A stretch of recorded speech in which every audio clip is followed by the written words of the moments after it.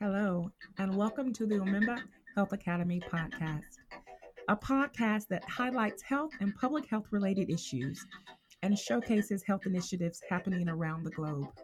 My name is Quisha Umemba, the CEO and founder of Umemba Health and the Umemba Health Academy, and the host of the Umemba Health Academy podcast. Welcome to episode 3.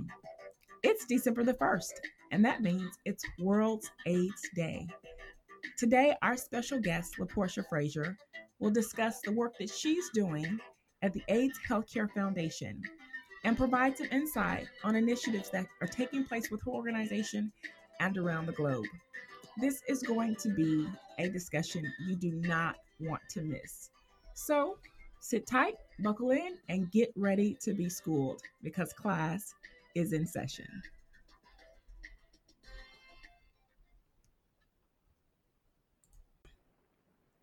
So we have LaPortia Frazier with us. She's our special guest today. LaPortia Frazier is a native of Atlanta, Georgia, and a recent graduate from Mercer University's Master of Public Health program. Congratulations, LaPortia. She Thank has you. years of experience in care coordination, and she has worked previously in the fields of oncology and infertility. She is passionate about healthcare, health education, and believes all people should be afforded quality healthcare, as do I. She currently serves as the Linkage to Care specialist at the AIDS Healthcare Foundation, where she works diligently to educate the public on HIV and also works to encourage HIV positive clients to start care. Welcome, LaPortia Frazier, to the Member Health Academy podcast. Thank you. Thank you so much for having me. We're very, very glad to have you on World Health Day. I'm sorry, World AIDS Day. So, first off, can you kind of tell us about World AIDS Day and the purpose of this awareness? Okay, so World AIDS Day was started to make awareness to everyone about HIV, for us to remember those that we've lost to HIV, to encourage everyone to get tested, um, and to also continue the fight for us to eradicate HIV. Okay, so you work for what organization again? So I work for AIDS Healthcare Foundation. It's a nonprofit organization. It was started in Los Angeles. Originally, before it became AIDS Healthcare Foundation, it was really a place for people who had AIDS to stay as they go throughout their illness. So it was more like a terminal residence. But as time progressed, we got healthcare centers, pharmacies, um, and so now it's become a worldwide organization, not just for us to take care of people as they're passing on through having HIV and going through the process of having AIDS. We're trying to stop it before they have Right, AIDS. right. That's so it started out as a place where you go because you had this essentially HIV AIDS or HIV AIDS, and HIV used to be a death sentence, I guess is how people would call it. And so it went from this place where you Right. go because you're terminal and you have this disease and we know you're going Mhm. to die in X amount of time, to now what you're saying is you offer more comprehensive care. Yes. So now we have healthcare centers through worldwide. Like I said, we have in America and we have in the other countries Oh wow. where clients can come in and they can see their doctor. The doctor specializes in HIV care. So if you're getting medicines and you're, seeing your doctor regularly, then we're trying to lower that viral load. Therefore, you don't progress to AIDS. We don't have to worry about putting you in a place where you will stay to go through a terminal Oh illness. wow, that's great. So you no longer have that like that terminal residential care part of the organization anymore. It's just completely that comprehensive healthcare services for people that are living with HIV and Yes, AIDS. Oh, that's awesome. Okay, and yes. so you are the linkage to care specialist. So let our listeners know exactly what that is and what that involves. So I'm a linkage to care specialist for Atlanta. We also have another linkage to care specialist in Atlanta who I work with very closely. So basically, what happens is once someone is tested positive for HIV, I'm the next person they contact. We work with our own mobile testers, our own healthcare centers. We also have Out of the Closet. Out of the Closet is a thrift store where you can go thrifting and you can also do testing. We also work with other organizations that may test clients for HIV, or if they don't necessarily test clients for HIV, they may have substance abuse issues or homelessness and may, let that person know, hey, I also have HIV. And we're definitely a place that are often recommended to people to go. So we try to get the clients in who are newly positive within 72 hours. They'll see the healthcare provider, get the medications, get scheduled for their second appointment, and then at their second appointment, we consider them Oh, linked. wow. Okay. And when you say you link them, it's not necessarily just to services that are in-house, it's services throughout the community? Yes. So what happens is once you come in, like a lot of times clients may have issue with Mhm. travel. So that's something that we may can assist with, like getting you a lift ride to your appointment under our linkage program. Somebody also may tell me, hey, I'm homeless. So then we recommend other places or referrals they can go. We have clients who need assistance with oral care. So we have case management and different things in place that assist them with getting their health needs other than Than specifically just HIV. HIV. So you ultimately have a whole person approach, is what it sounds like, really addressing those social determinants of health and those other Yes, barriers that are ultimately going to affect whether or not they remain adherent in their regimen. yes, yes, of course. A whole person, Okay, exactly. which is the best way to treat people, in my opinion. So, how hmm did you get started doing this type of work? So actually, I started working with AHF in September after I received my Master's of Public Health degree from Mercer. I really wanted to make sure I get into the public health field, and I thought HIV would be a great field for me as I love interacting with people. I'm passionate about helping people, go through health issues and come out better. So once I got this opportunity, I was very excited and I'm enjoying every Okay. minute of it. And just for the listeners, I want to say that AHF stands for AIDS Healthcare Foundation. Um, Yes. so, were you personally affected by HIV AIDS, or did you have any relatives or know anybody that has lived with this condition or died from this condition? Yes, I've had three relatives that have passed away from HIV. Um, I remember when I was younger, I had a cousin, she had HIV. But at the time I didn't know she had HIV and we was at my grandmother's house and she was sitting by the air conditioner. She was just coughing and looked like she had a Hmm. cold and I was just looking at her and I was like, why is she sitting by the air conditioner if she's sick? Like, why she don't sit on the Wow. couch? But then I learned after her passing what was really going on. And so that made me very intrigued to find out how this virus affects people and their progression from HIV to AIDS. How unfortunate. And was she young, if I can ask? Was she younger, teenager, adult? At that time, no, she was older. At that time, she had to be about in her mid Okay. 40s. Now, was she aware of the diagnosis? She was Okay. aware. Um, but during that time, of course, we didn't have the advancement and treatment that we Mhm. have now.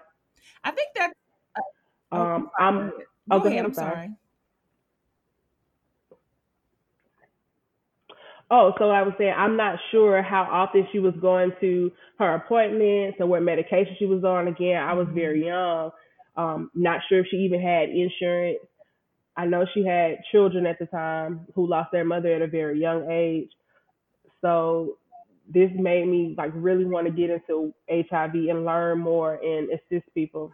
And you said something important. I thought is a good segue to the next question. You talked about how back then there wasn't the treatment and the care that we have now. Can you talk a little bit about how that has progressed? Because I know when I'm just talking to like colleagues and we're talking about HIV and AIDS, and that's not my specialty, of course, in the public health arena.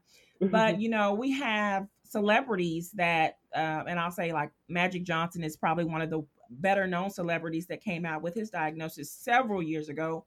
That now if you Mhm. Google him or read about his diagnosis, it's like there's not even any AIDS or HIV that's even like it's no longer, it seems as if he doesn't have it anymore. And so what has changed in healthcare or in the medical field to where a person had a relatively short lifespan if they were given an AIDS or HIV diagnosis, 20 years ago, but now can live to be, I don't know how old. You tell us. So I think for one, we have advancements in medication. We have eliminated the pill burden, whereas in the past, people may have taken multiple medications. Now people are down to Oh taking one wow. pill. Now we have PrEP, or Truvada, which can be taken if you think that you may be exposed to HIV. You take it prior to HIV exposure. PrEP stands for pre-exposure prophylaxis. We also have PEP, post-exposure prophylaxis, which is taken after within 72 hours of exposure of HIV. I feel like now that we have learned more, we're promoting Mhm. testing more. We're out in the community more, pulling people in to get tested, and we're stopping it at the beginning. We're stopping it early. Wow. Okay. So I want to make sure that our listeners got this. So you talked about two drugs there. First of all, I'm shocked that I love that you said we eliminated the pill burden. And so as someone that, as a nurse, I've provided care for individuals that have chronic diseases, multiple chronic diseases that always talk about, oh, I have too many pills or I can't remember, or, that can really be a burden. If Mhm. somebody has more than 3 pills, it's like, forget it. I'm not going to take any of them. And to eliminate a Mhm. pill burden, which I assume came in several different medications, we're talking 10, 15, 20 years ago, to just one pill a day, that's huge. That is so much Yes. Yes. more, it's so much easier to remember. It's not as discomforting as taking several, big, huge horse pills, as people say. But Right. you talked about a medication called PrEP or ultra. Let me make sure I'm saying it right. Ultra Bravada, right? It's PrEP or Oh, Truvada. Well, Truvada, PrEP or Truvada. Okay, mhm.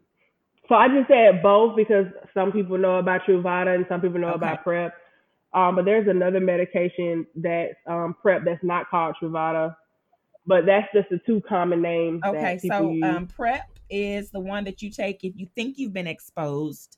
So, for instance, I went out Well, you'll take it prior to prior to exposure. exposure. So Okay, so give us an example. if you're dating someone who has HIV, and you may decide to have sexual intercourse with them, PrEP would be a good idea for Okay, you. so I just want to make sure the listeners hear this. So if you are dating someone or married to someone that has HIV, and decide to have sexual intercourse with that individual, then the medication that would help decrease the transmission of HIV/AIDS is going to be PrEP. Correct. Okay. Yes. So now tell us about PEP Hmm. again. So PrEP is for post exposure. So you would take that within 72 hours of being exposed to HIV. Okay. So that's you go out one night, you're careless, you really um you had fun, or so you thought, and then you woke up the next morning and was like, what in the did I just do? Right, right. So PrEP So is your PEP is best your bet. best bet. So how do you get PrEP or PEP? Um, you can go to, I believe you can go to the ER. You can go to the health department, and they can assist with getting you those medications. Also, your own provider can assist Health with that as well. department, provider. And what was that first one that you said? The ER. ER. Okay. And do you know about the price point of these medications, or would individuals be able to get some type of assistance from a government program? That I don't know exactly. I'm not sure about the price Okay. point. Um, yeah, I'm not Okay. sure about That's that still one. great information. You also talked about promoting testing. Basically, what did you? I think you said something to the effect of like pulling people out to test them or something like that. This is interesting to me because I know I hear a lot, especially in communities of color. I'm just going to speak for my community, Black people. I know a lot of times people will say, I'm not taking that test. I don't want to know. So how are Hmm. we overcoming that type of mentality and getting people to get tested to know their numbers? Well, for one thing, like I said, you have to be out in the community. You have to be where the people are. So, like with our mobile testing unit, we go to Walmart, we go to Kroger's, we go to, wherever we can where we think there'll be a big population of people to test. A lot of times you can encourage people to test by giving incentives. Um, if you can tell them, even if you feel like you don't at risk, if you're not at risk, what will it hurt to just Mm. find out? Sometimes you have to do a little talking, a little coaching, and that's where you have to be passionate about it if you really want people to test and know their status. Wow. So the World Health Organization statistics show there are about 23.3 million people that are on treatment for HIV, or that were by the end of Hmm. 2018. And then globally, there's about 37.9, almost 40 million people that are living with HIV. So, but that Right. also means there's still 13 to 14 million people not in care. How can we get those people in care? A lot of times, those people are out of care because sometimes they're homeless, and I would say homeless people are hardest to track. Sometimes people are in care and they fall out of care. They think, okay, I take my medicine. A few times I should be good. They don't want to come back, or when they do come back, they're really, Mm. really sick. So I know for me, like I try to keep up with my clients and track them and see how things are going. After they made their second appointment, want to see when their next appointment is, and did they actually come back in? If not, send them, a message or call them and say, hey, you missed your appointment. We'd love for you to come back in just to check on you to make sure everything is okay. Okay. But that's like our job as Lincolns. That's why it's important for us to be out in the community because we lose a lot of people to care because of Mm. barriers. Like I said, homelessness, substance abuse, and that's why we have to work with other community organizations because those community organizations, they link patients as well. They find them and they refer them to us as well.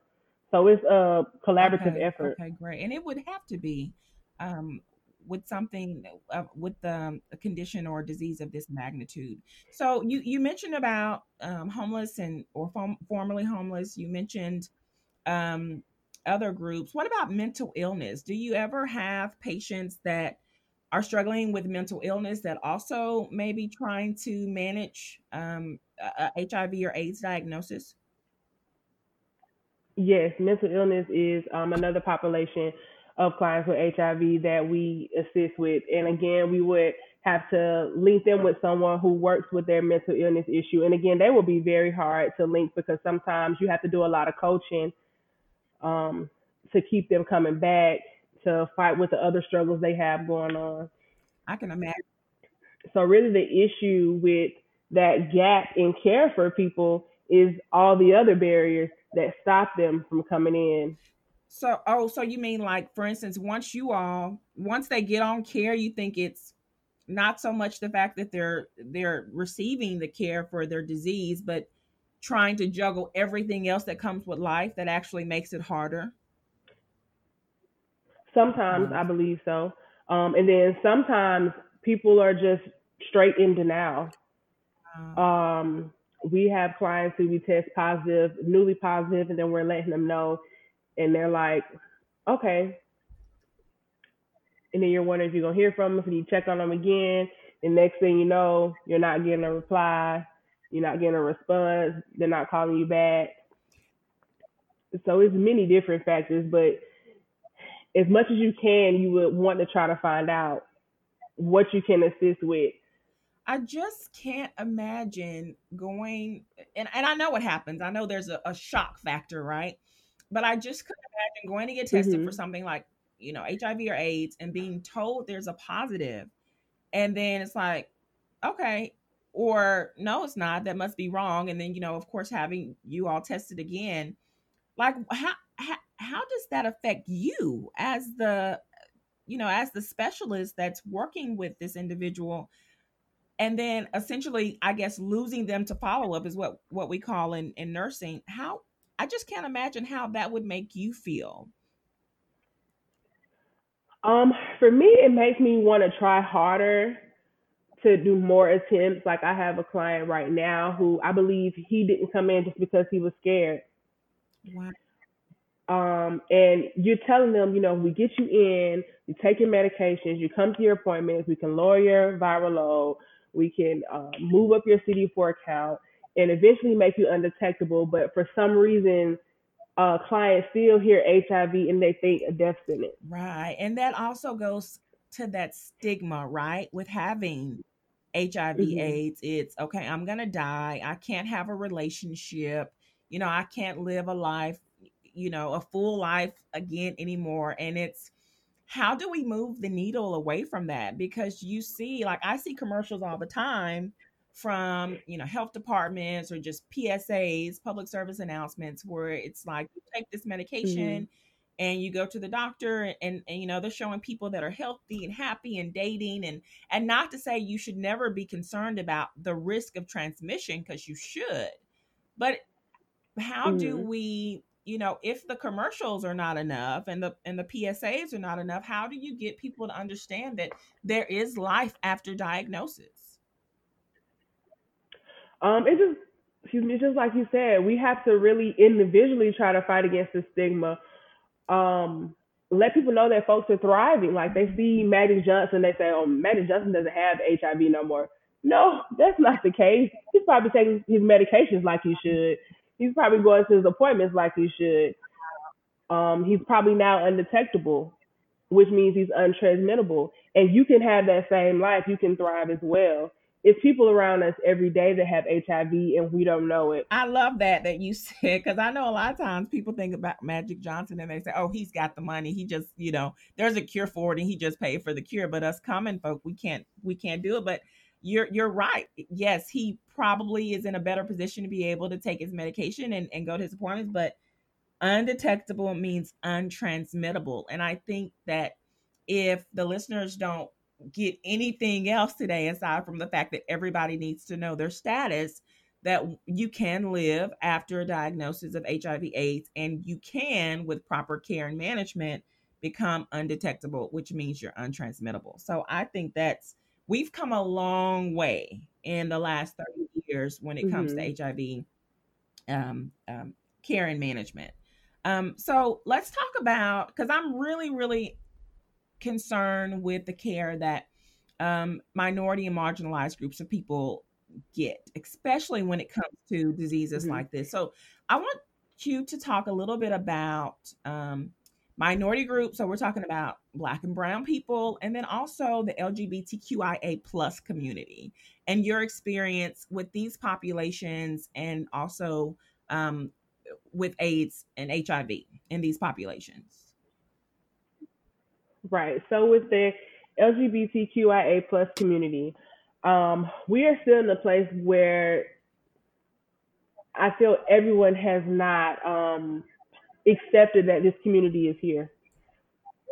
And when you're working in the HIV field, you're going to encounter all types of people from all types of walks of life. And you have to be able to set aside your personal feelings and beliefs to assist this person with whatever they need. I believe everybody should be afforded quality health care. So it doesn't matter what community they're from, what race they are, what their religion is. They all should be afforded quality health care. If you are the healthcare provider, their nurse, their linkage, their case management, the front desk person, the person who answers You the got to have me phone. shout amen.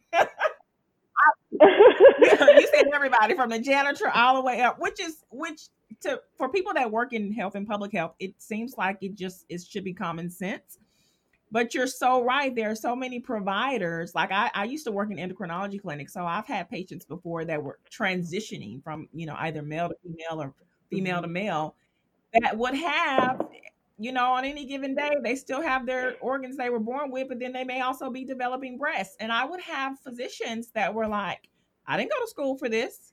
But it's like, you're right. If you're going to work in areas where you're going to see things like that, especially, you know, when we're dealing with people that have HIV, you can't, you can have your standards, but you have to be able to Mhm. set aside, like you said, those personal beliefs, and just care for that person regardless of who they sleep with, because ultimately that's what it normally boils down to.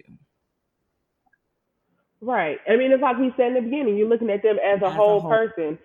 So because they're a part of a community that you may not be a part of, you feel like they shouldn't get care. No, that's not right. You wouldn't want someone to stop you from getting the care because of your religious belief or because of your race or because you're Right. heterosexual.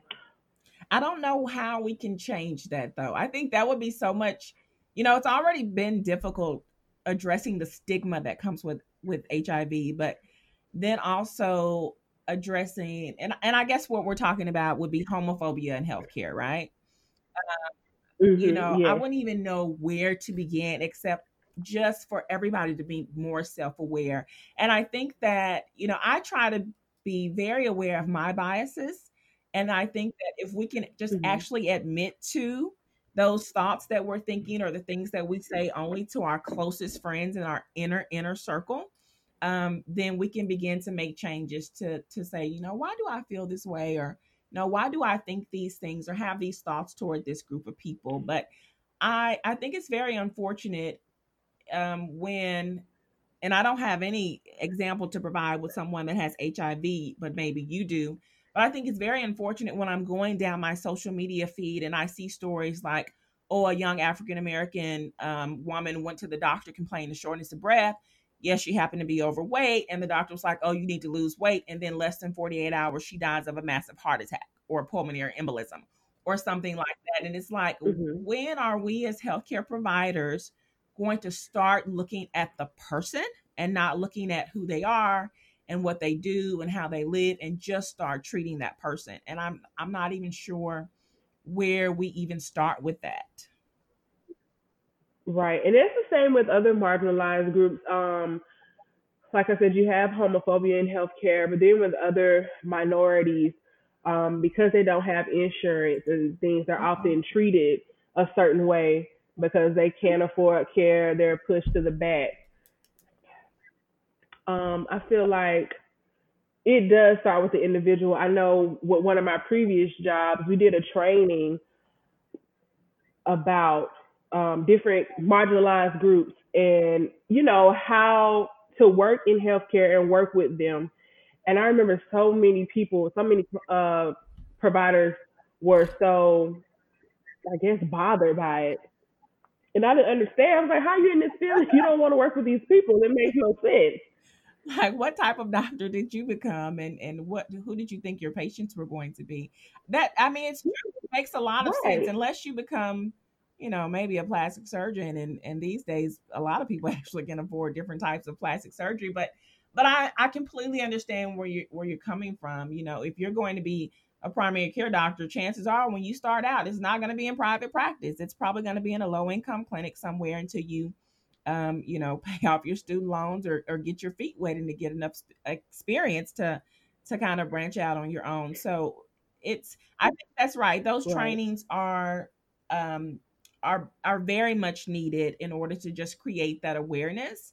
And I've even seen, Hmm. again, this is not an example using someone with HIV, but I know there are a lot of organizations now, a lot of Black women I know are starting these businesses where they go and be the quote unquote token Black woman in the organization, and they provide these trainings on um, kind of race in the workplace. And so I know one personally, and she's Hmm. like, yeah, I tell them they can ask me anything. If they want to touch my hair, if they want to, ask me questions about what it's like to be Black, or what does it mean when we say this or that. And at first I thought, well, how offensive is that? But then actually, when you think about it, it's really the only way that people that don't look like you and can't identify with you are really going to be able to understand. And so having those type Right. of trainings where you bring someone in that may be a member of the LGBTQIA plus community, and have them, sit Right. down and talk to you, tell you about their experiences, who they are, you'd be really surprised. Yeah, I remember. So I did two trainings with that community, and the first training I did, that we had a transgender person come in and talk to us, and I thought it was great because that is who is going to be calling us when they Hmm. need help. So that is who we need to be talking to, so we can understand how can we better serve that community of people and not make them feel like we don't want to help, to not push our beliefs and feelings off on them, but to just give them assistance because it has gotten to a point where um, you see people only ask for a certain type of provider. I only want a Mhm. black doctor. I only want a gay male doctor. You know, just different things like that, so that they can feel comfortable. Right, right. And I think you made a great point, talking about the transgender individual that did the training. It's because you're right. You're gonna encounter those type of individuals. So who better than to ask? And you know, when I was an endocrinology nurse, I would just simply ask, and it took me. I mean, I didn't know this right away. Of course, I was, a little timid and standing off into the corner, not really knowing what to expect. Until one of the other nurses said, "Just Hmm. ask them what they want." And so I would say, How would you like for me to refer to you? You want yes, yes, ma'am, no, Right. ma'am, yes, sir, no, sir.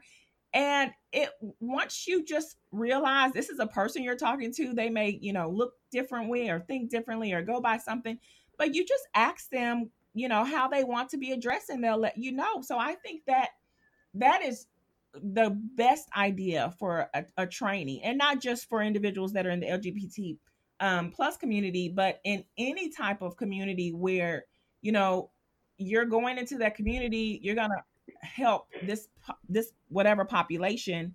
You want to get to know that population. So Hmm. you need to invite a representative from that community in to talk to you and to potentially train your staff on how to best serve them. Right. So that's a great point. Um, Right. And in regards to what you were saying about how to address someone, I don't know if you've noticed or anyone else who's listening noticed, but in public health, we have moved to not just asking your first name and last name, but also asking your preferred that's right. pronouns.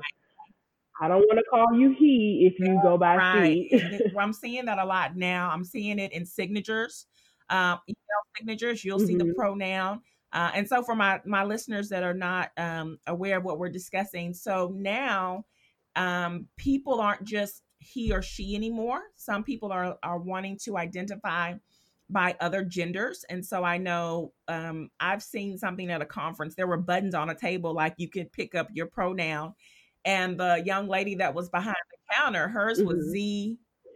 Zer something. And I said, "Well, what is that?" And she explained what it meant. But there are a lot of pronouns now that individuals identify with. I went to a training when we talked about this a couple of years ago, and was told, because I was in middle management, and was told that this particular manager comes in every morning, sends an email out to his Hmm. staff and says, "Good morning, everybody. How you doing? What do you want? What are we identifying with today?" And the reason that he did that is because there are some individuals that are gender fluid. And so I learned that gender fluid Right. means I may identify as a woman today, but I may want to identify as a man tomorrow. So my pronouns are going to be different depending on the day. So that's a very Right. good point to bring up as well. This is just this conversation here. I could talk about this conversation all day, but I don't want to make the episode too terribly long. Is there anything that you wanted to talk about specifically um, today in this discussion that we have not talked about, LaPortia? Um, I want to talk a little bit about transmission of HIV. I feel as much as we put it out there, I still feel like people don't understand. Um, Personally, when I accepted my position now, um, people came to me and was like, "Well, I hope you protect yourself, and I hope they give you a mask and a glove and a suit." And I was like, "Well, they don't have Ebola. They have HIV. I don't know why I would Oh need my a goodness. mask." You know, so I wanted to definitely talk Because about I think transmission. some people still think you can get HIV or AIDS from like touching the doorknob of somebody else that has HIV/AIDS. Yes, I don't know, your tears, your sweat, those are not ways you can get HIV. If somebody coughs, you're not going to get HIV that way. Um, Somebody touches you with HIV, you're not going to get HIV. You can only get HIV through sharing needles, Mm. condomless sexual intercourse, or mother to baby. Okay, so say those again for me so I You can can make get, sure. You say, so you can only get HIV okay, transmission through sharing sharing needles, needles, condomless sexual having sex without intercourse, a condom, okay, right? Or mother mother to to child, child. like through breastfeeding or through delivery. Okay, Yes. So you're not going to get it through vomit. You're not going to get it through feces. All things that people think are ways you can get it. There's only those three ways to transmit that's HIV. good stuff. So you can't get it from kissing. You're not gonna get it from somebody in the No, room that has it that's coughing on you and you feel the droplets come on you. You're not gonna get it that way. no. You just somebody coughing on you, just ask them to cover their mouth. Which they should be doing anyway.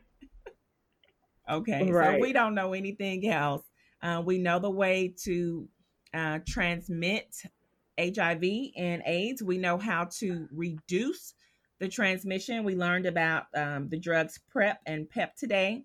And in the spirit of HIV or World AIDS Day, how can people get tested? So you're based in Atlanta, Georgia, correct?